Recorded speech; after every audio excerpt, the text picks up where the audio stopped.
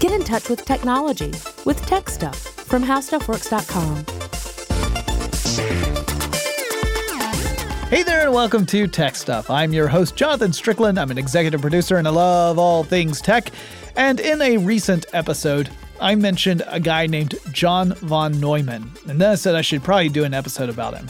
And several of you wrote in and urged that I should do this sooner rather than later. So today we're going to learn more about von Neumann and his numerous contributions to science and technology. This is the first part of a two-part episode. His achievements were remarkable, perhaps made even more astonishing by the fact that he only lived to his mid-50s. And yet he was an incredibly prolific thinker. But he also had his flaws, and I'll talk about those as well, because I think it would be a disservice to just gloss over them. So while he was a genuinely intelligent, brilliant man, he had some flaws to his character as well. So John von Neumann was born Neumann János Lajos Margitai in Budapest, Hungary in December 28th, 1903. And I know I butchered the pronunciation of that, but I'm doing the best I can. He was born into a non-practicing Jewish family. So, ethnic Jewish family, but not a practicing Jewish family. Now, according to the biographies I read, the household liberally mixed in Jewish and Christian traditions together. His father was a successful banker. His mother came from a prosperous family. So in those biographies, they also mentioned that he came from a wealthy background. He was the oldest of three boys. His younger brothers grew up to be a doctor and a lawyer, respectively. And the family would employ governesses to look after the children. And from them, von Neumann began to learn French and German and English and other languages as well. Even as a kid, he was obviously gifted. He could talk with his father in Greek and tell jokes in Greek. He could memorize an entire page out of a phone book in just a few minutes and answer questions about who had which number or what a person's street address was. They would do this as like party tricks when he was 6 years old. John von Neumann was an apt student in school, and he attended the Lutheran High School starting in 1913. This was one of the best schools in Hungary. He earned the award of being the best mathematician of the 5th class in 1918, and he won Best Hungarian Student in Mathematics in 1920. Now, in between that time, there were some bumps in the road, but it wasn't due to his academics, it was due to world politics. In 1919, you had the end of World War I. Hungary fell under the governance of a communist leader named Bela Kun. And he and his Hungarian Soviet Republic moved to nationalize a lot of private property. In other words, seize the property of wealthy individuals in order to redistribute that to the rest of the population. Now, the Neumanns didn't really like the sound of that, and so they fled temporarily to Austria. After about a month, they came back to Budapest, and the Soviet Republic didn't last very long. Ultimately, it fell, but in the wake of its failure, that added more problems for this family. So namely, the failing government had many Jewish representatives in it. It was a largely Jewish government, and so public opinion toward Jewish people in general turned very, very negative. So it didn't matter that John's family had been in opposition to that government. The fact that they were Jewish meant that they would receive a lot of the ill will of the people. He would go on to study mathematics in one university and chemistry at another at the same time. Sort of. All right, so here's the story behind that. His dad didn't want him to pursue a career that wasn't going to accumulate wealth. And he felt that an advanced degree in pure mathematics wasn't going anywhere. It wasn't a real moneymaker. So he and John sat down, and together they agreed upon the subject of chemistry. There were a lot of rising stars in the world of chemistry out of this part of Europe, and so John von Neumann agreed he would study chemistry. So he enrolled in the University of Berlin. However, at the same time, he also enrolled in the University of Budapest for mathematics.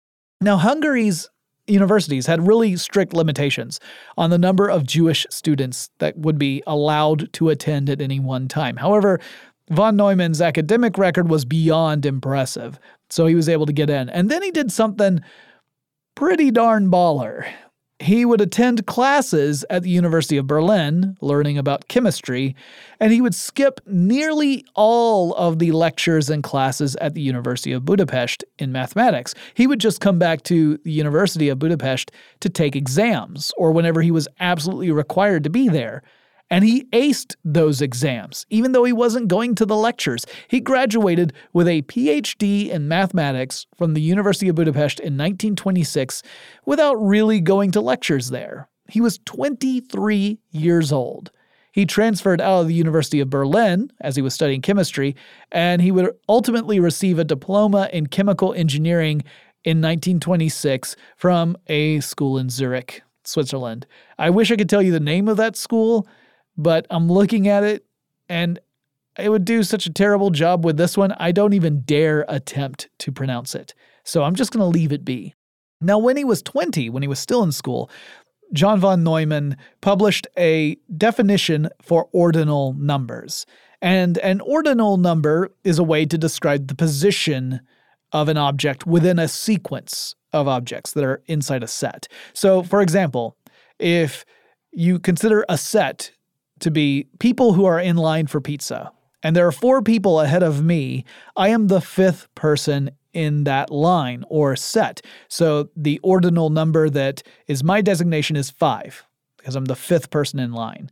Von Neumann's definition of ordinal numbers is the same one that we use to this day. Now, von Neumann's dissertation for his PhD had the title, The Axiomatic System of Set Theory. Set theory concerns collections of objects, typically mathematical objects, as opposed to, like hammers. And set theory was established in the late 19th century by George Cantor in an article titled On a Property of the Collection of All Real Algebraic Numbers. Basically, this is the theory that can be described like this. Sets are collections of objects or elements. So in a real-world example, the classification of mammals includes all animals that are vertebrates, that have fur, that typically give birth to live young, and they produce milk for offspring. So a cat fits that definition. A cat fits the set of mammals. All cats are mammals. However, sets themselves can be objects that belong to larger sets. So in this example, mammals is a set, but it's also an object. It belongs to the larger set of all animals. So a cat belongs to the set mammal as well as to the set animals. And mammals are a subset of animals. If you've seen a Venn diagram in which you have 2 circles that overlap in some way, you've seen a representation of one aspect of set theory.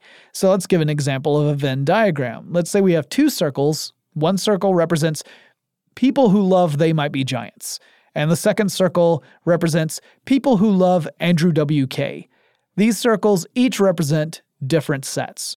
The overlap, or the intersection of those 2 sets, is where you have people who fit both categories. They love They Might Be Giants, and they love Andrew W.K. We could even give this group a new name. We could call it something else, like weirdos, like Jonathan Strickland, because I love both They Might Be Giants and Andrew W.K. But we could also talk about the set difference of this Venn diagram. The set difference for the people who love They Might Be Giants would include all the people who only love Andrew W.K. And the opposite would be true for the set difference for the people who love Andrew W.K. You also have symmetric differences. The symmetric difference of these 2 sets would include all the people who only loved one of the 2 bands, but not both. There are many other ways you can describe sets, but you get the general idea. As for axioms, those are statements that are self-evidently true. Things that are true because of common sense. We can declare them to be true. It's about as fundamental as you can get. In fact, it is as fundamental as you can get with truth. So one of those might be parallel lines will never intersect. By definition, parallel lines will never intersect. That is an axiom. It is a fundamental truth. It's a common sense statement. It's not based on earlier or even more granular statements. So these axioms can be used to deduce further conclusions. But doing that can be tricky. if you build deductions on axioms and you find that two different deductions you have based off the same axiom end up contradicting each other, then you've got a problem on your hands. So let's say you've got your axiom A. This is your fundamental statement, the one that you've declared to be true. Then from A, you deduce that because A is true, statement B, which is based on A, must also be true. And then from statement B, you deduce that statement P is also true. Now let's get back to A. Let's say that we start from A again, and now we're making a different deduction, and we deduce a new statement. We're calling this statement D, and that one must be true. But now, from statement D, we make a deduction, and from statement D, we deduce that statement P has to be false. So this is a problem. You have one line of reasoning that states P has to be true, because A is true, B is true, P is true. Then you have another one that says P has to be false, because A is true, D is true, that means P must be false.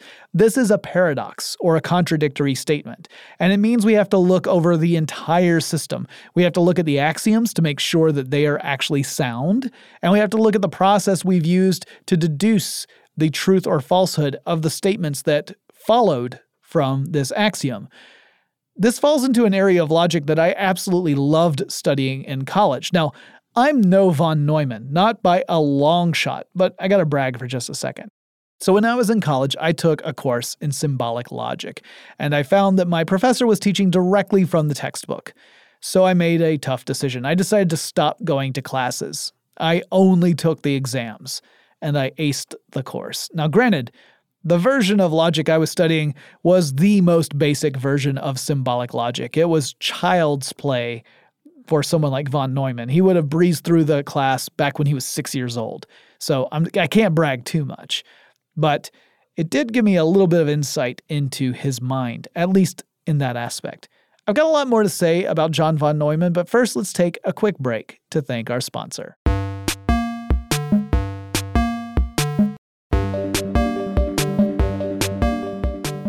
Set theory would become one of many areas that von Neumann would continue to study and develop over the course of his life.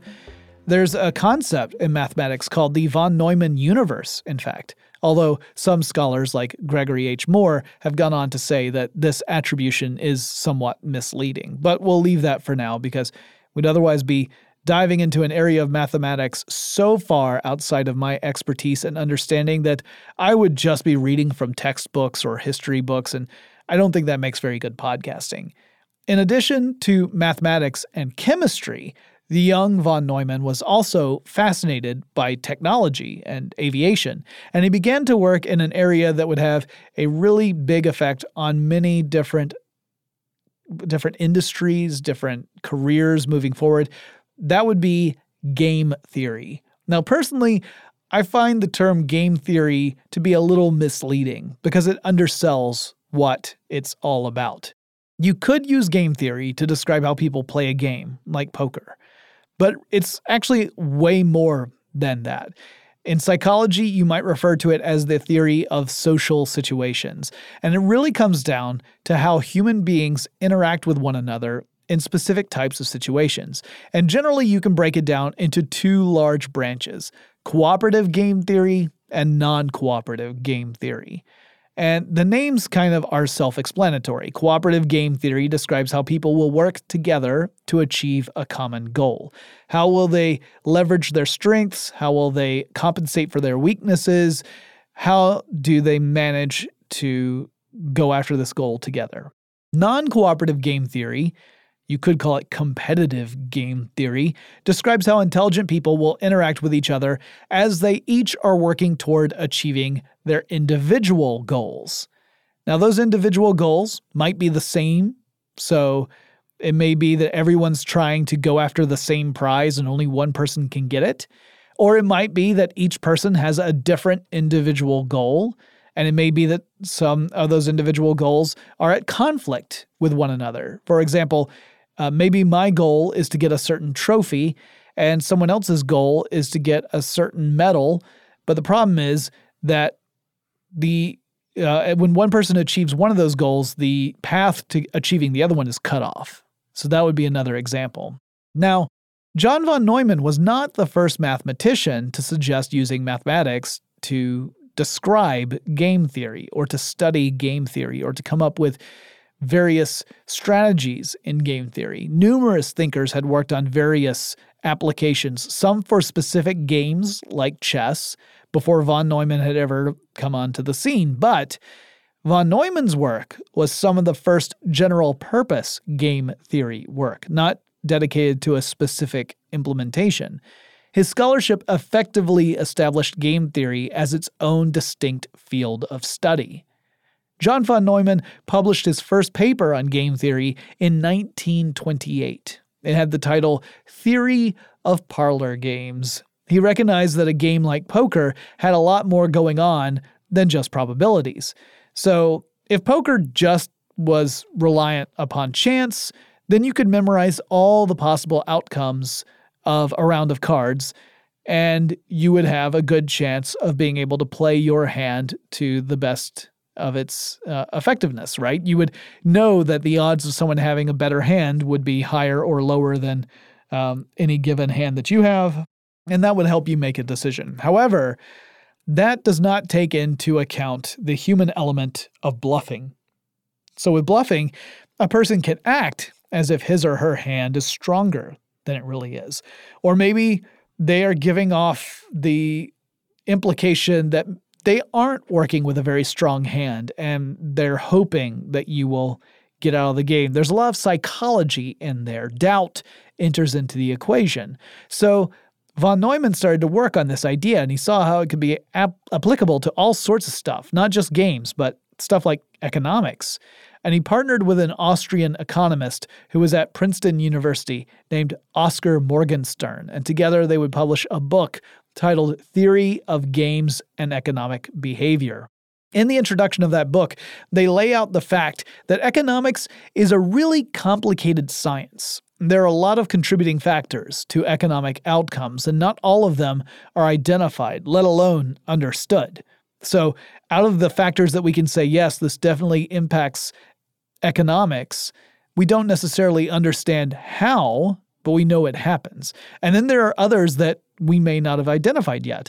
So the authors maintain that because of that, because of this uncertainty, this lack of knowledge, this gap in our knowledge, it's pretty much the case that anyone who claims to have a universal theory of economics has got to be wrong, because we don't have that full understanding of all the factors and how they interact with one another in any given situation, how they're weighted in any given situation. So in a way, this would mirror another big challenge von Neumann would encounter later, which would involve predicting the weather. I'll talk a bit about that in our next episode. Now, one of the central concepts of von Neumann's game theory was called minimax. Emil Borel had previously theorized about minimax, and this is all about minimizing the possible loss in the event of a worst-case scenario. So considering a scenario where the absolute worst happens, the maximum bad happens, how do you minimize the impact to you in that event? And this could be applied to all sorts of situations. How do you limit the setbacks you're going to suffer should the worst happen? There's also a concept called maxi-min. This is sort of the opposite. How can you make the absolute most gains with the minimum success you might have in any given scenario?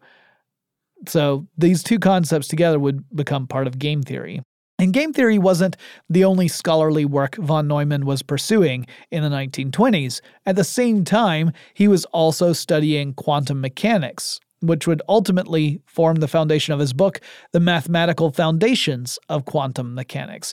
So I've talked about quantum mechanics before, but what the heck does it actually mean? Well, the simple answer is that it's a branch of physics that's concerned with the very, very, very small. We're talking atomic and subatomic levels generally. So at that scale, the physics that we observe in our day-to-day lives, the behavior of larger stuff, stuff like tractors and puppy dogs and skyscrapers and people, the physics that we encounter day-to-day, that breaks down when you get down to this atomic and subatomic level. So in our day-to-day world, I cannot walk up to a wall and then in an instant appear on the other side of the wall. I would have to have a door to walk through or a window to climb through, or I'd have to burst Kool-Aid or Hulk-like through the barrier. There would have to be an opening, or I would have to make one.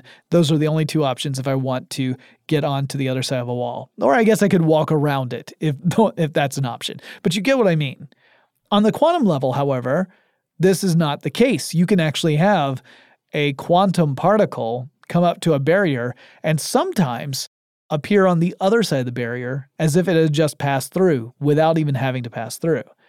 This tendency can have consequences in our macro world. So take electrons, for example. So for convenience sake, we talk about electrons inhabiting an orbit around a nucleus of an atom. And we usually depict this in some way that makes sense to us on a macro scale. And you might have a very simple drawing where you've got the very iconic drawing of an atom where you've got the nucleus as a big dot in the center, and then you have a circle around the nucleus, and around in that circle you have a dot that represents an electron. So that's sort of saying in this moment of time the electron is right here, but that's misleading. That's not really what we can definitively say. Electrons have wave-like properties. They don't act just as particles, they also can act as a wave. And waves don't just abruptly end when they hit a barrier, they actually taper off. If the barrier is thin enough, some of the wave will continue through the barrier to the other side. Now, the wave represents a probability function. Now, essentially, that tells us the chance of the electron inhabiting any part along that wave at any given time. So that means there is a probability, albeit a small one, that the electron could exist on the other side of the barrier because it still exists on the other side. It represents a probability, and as long as there's a probability, it means that sooner or later it'll happen. So that means that if you have enough electrons near a barrier like this one, some of those electrons will, just from probability, appear on the other side of the barrier as if it had passed through, and we call it electron tunneling. Now, there's no actual tunnel created. There's no hole made in the barrier. It just was a fact of probability. There was a small probability that the electron could be on the other side, and so sometimes that happens. This is one of the big challenges that microprocessor manufacturers make when they miniaturize elements on the chips, because if the gates, the actual gates that are controlling the pathway of electrons are thin enough, then it's possible for the electron probability function to overlap the barrier, and then you have electrons passing through these gates as if they were open, even when they're closed, and that creates errors. So that's why this has real-world impact, even though we don't see this kind of behavior in the macro world. Like I said, I can't walk up to a wall and then magically appear on the other side of it just because of probability. There's zero probability that that will happen. Concepts like these are hard to wrap our minds around because we occupy a world in which quantum mechanics do not apply. This is also, or if they do apply, they apply at such a tiny, tiny amount that it's imperceptible to us. So this is why I get grouchy when I see people try to use these concepts from quantum mechanics to describe or predict stuff in our real-world macro environments, because it really doesn't apply there, at least not on a level that is at all, noticeable. At this point, you're either dangerously close to using pseudoscience or you've fully jumped into the pseudoscience boat. So beware people who try to describe real-world scenarios in quantum mechanics, methods or approaches. I've got more to say about John von Neumann in just a second, but first, let's take another quick break to thank our sponsor.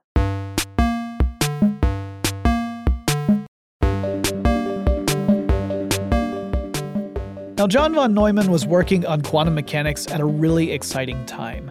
Heisenberg had just proposed his uncertainty principle.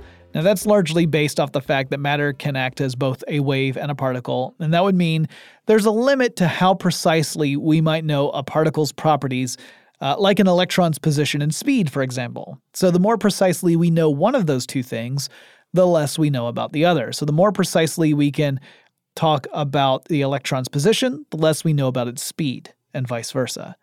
John von Neumann's contributions were, unsurprisingly, related to the application of mathematics when it comes to quantum mechanics.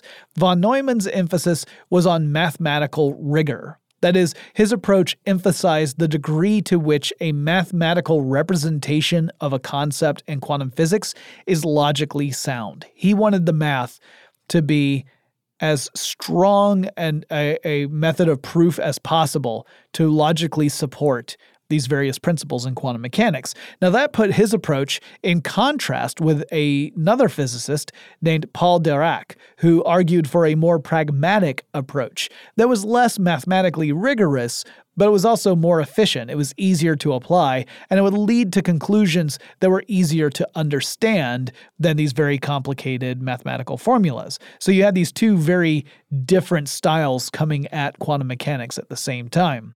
So, John von Neumann, by the late 1920s, was already something of an intellectual celebrity, at least in academic circles, and he was doing groundbreaking work in game theory and quantum mechanics. In 1929, he was invited to lecture at Princeton University on the subject of quantum theory, and he said he would be happy to do so, but first he had to attend to a small personal matter. That small personal matter was a wedding. His wedding. He got married to a woman named Marietta Kövesi. Now, Kövesi and von Neumann had known each other since childhood. Kövesi was a talented economics student at the University of Budapest.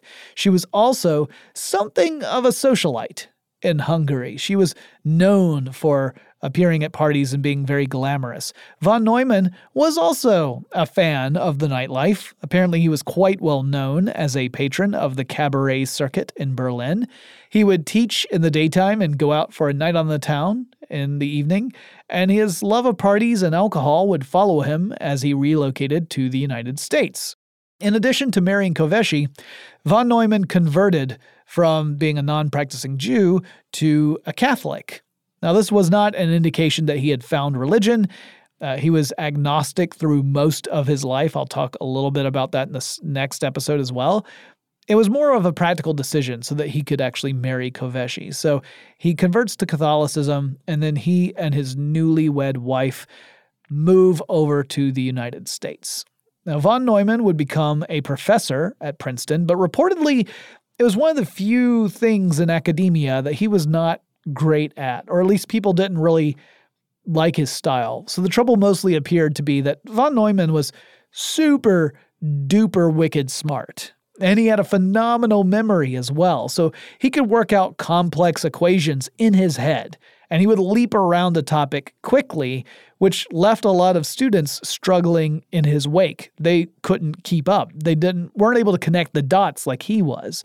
He got a reputation for scribbling out important equations hurriedly on a chalkboard and then erasing them before anyone knew what they meant or could even copy them down. However, he also had a reputation for being able to communicate complicated ideas in a very straightforward way in a one-on-one setting that would allegedly make sense even to dullards like myself if I had been given the opportunity. Now, since von Neumann died decades before I was born, I can't actually put this claim to the test, but by many accounts, he was talented at explaining complicated ideas to people who didn't have the expertise in mathematics to understand all the bells and whistles.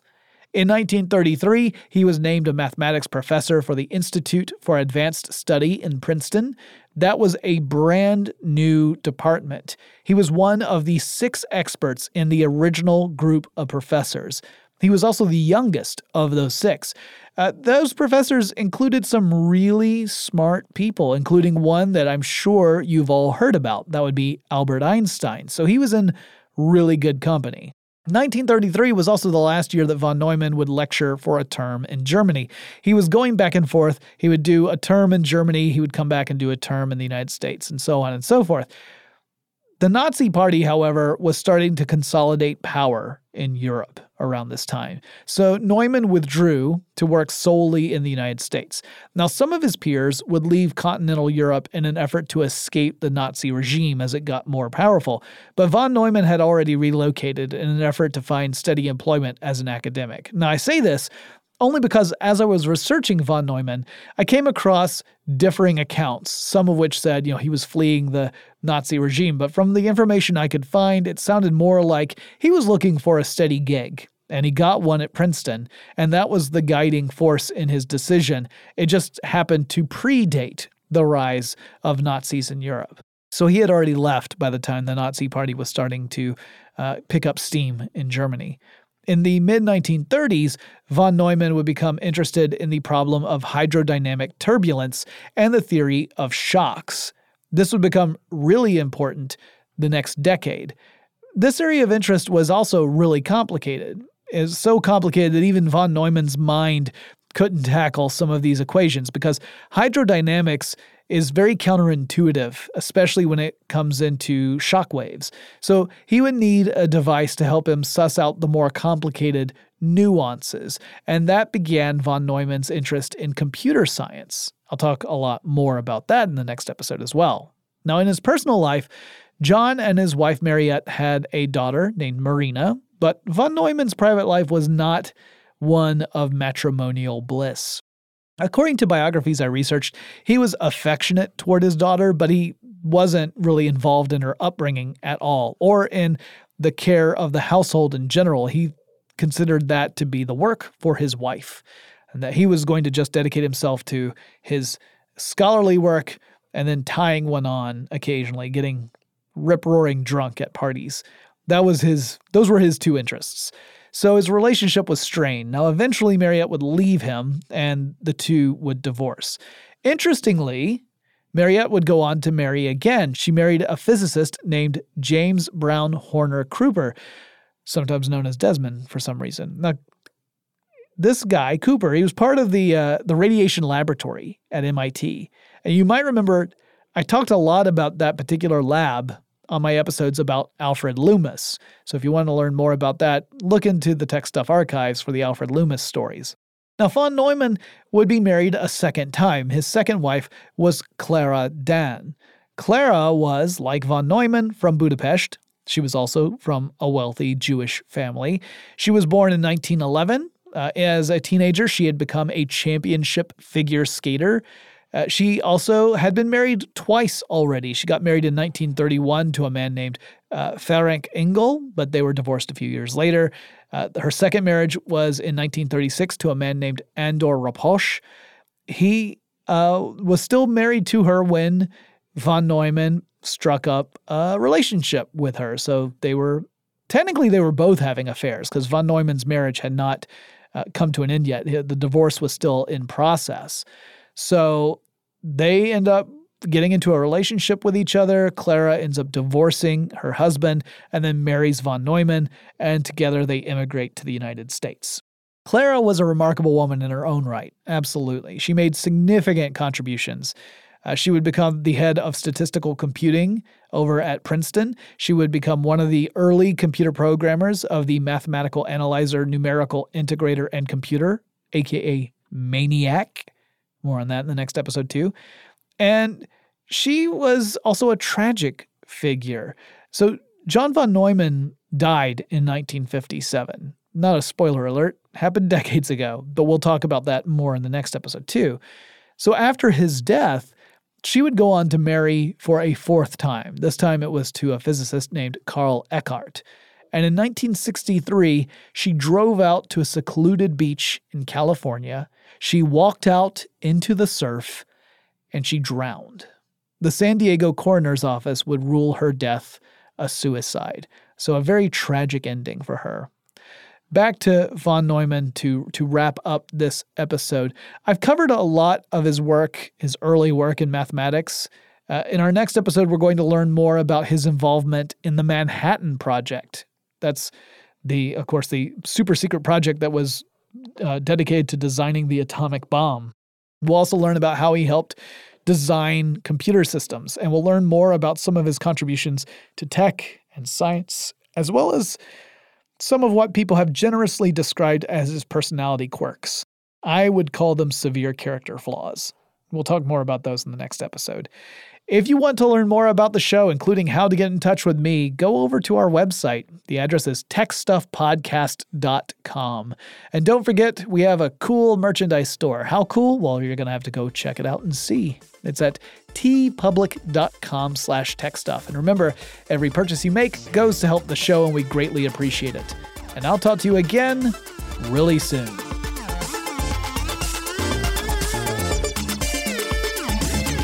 For more on this and thousands of other topics, visit howstuffworks.com.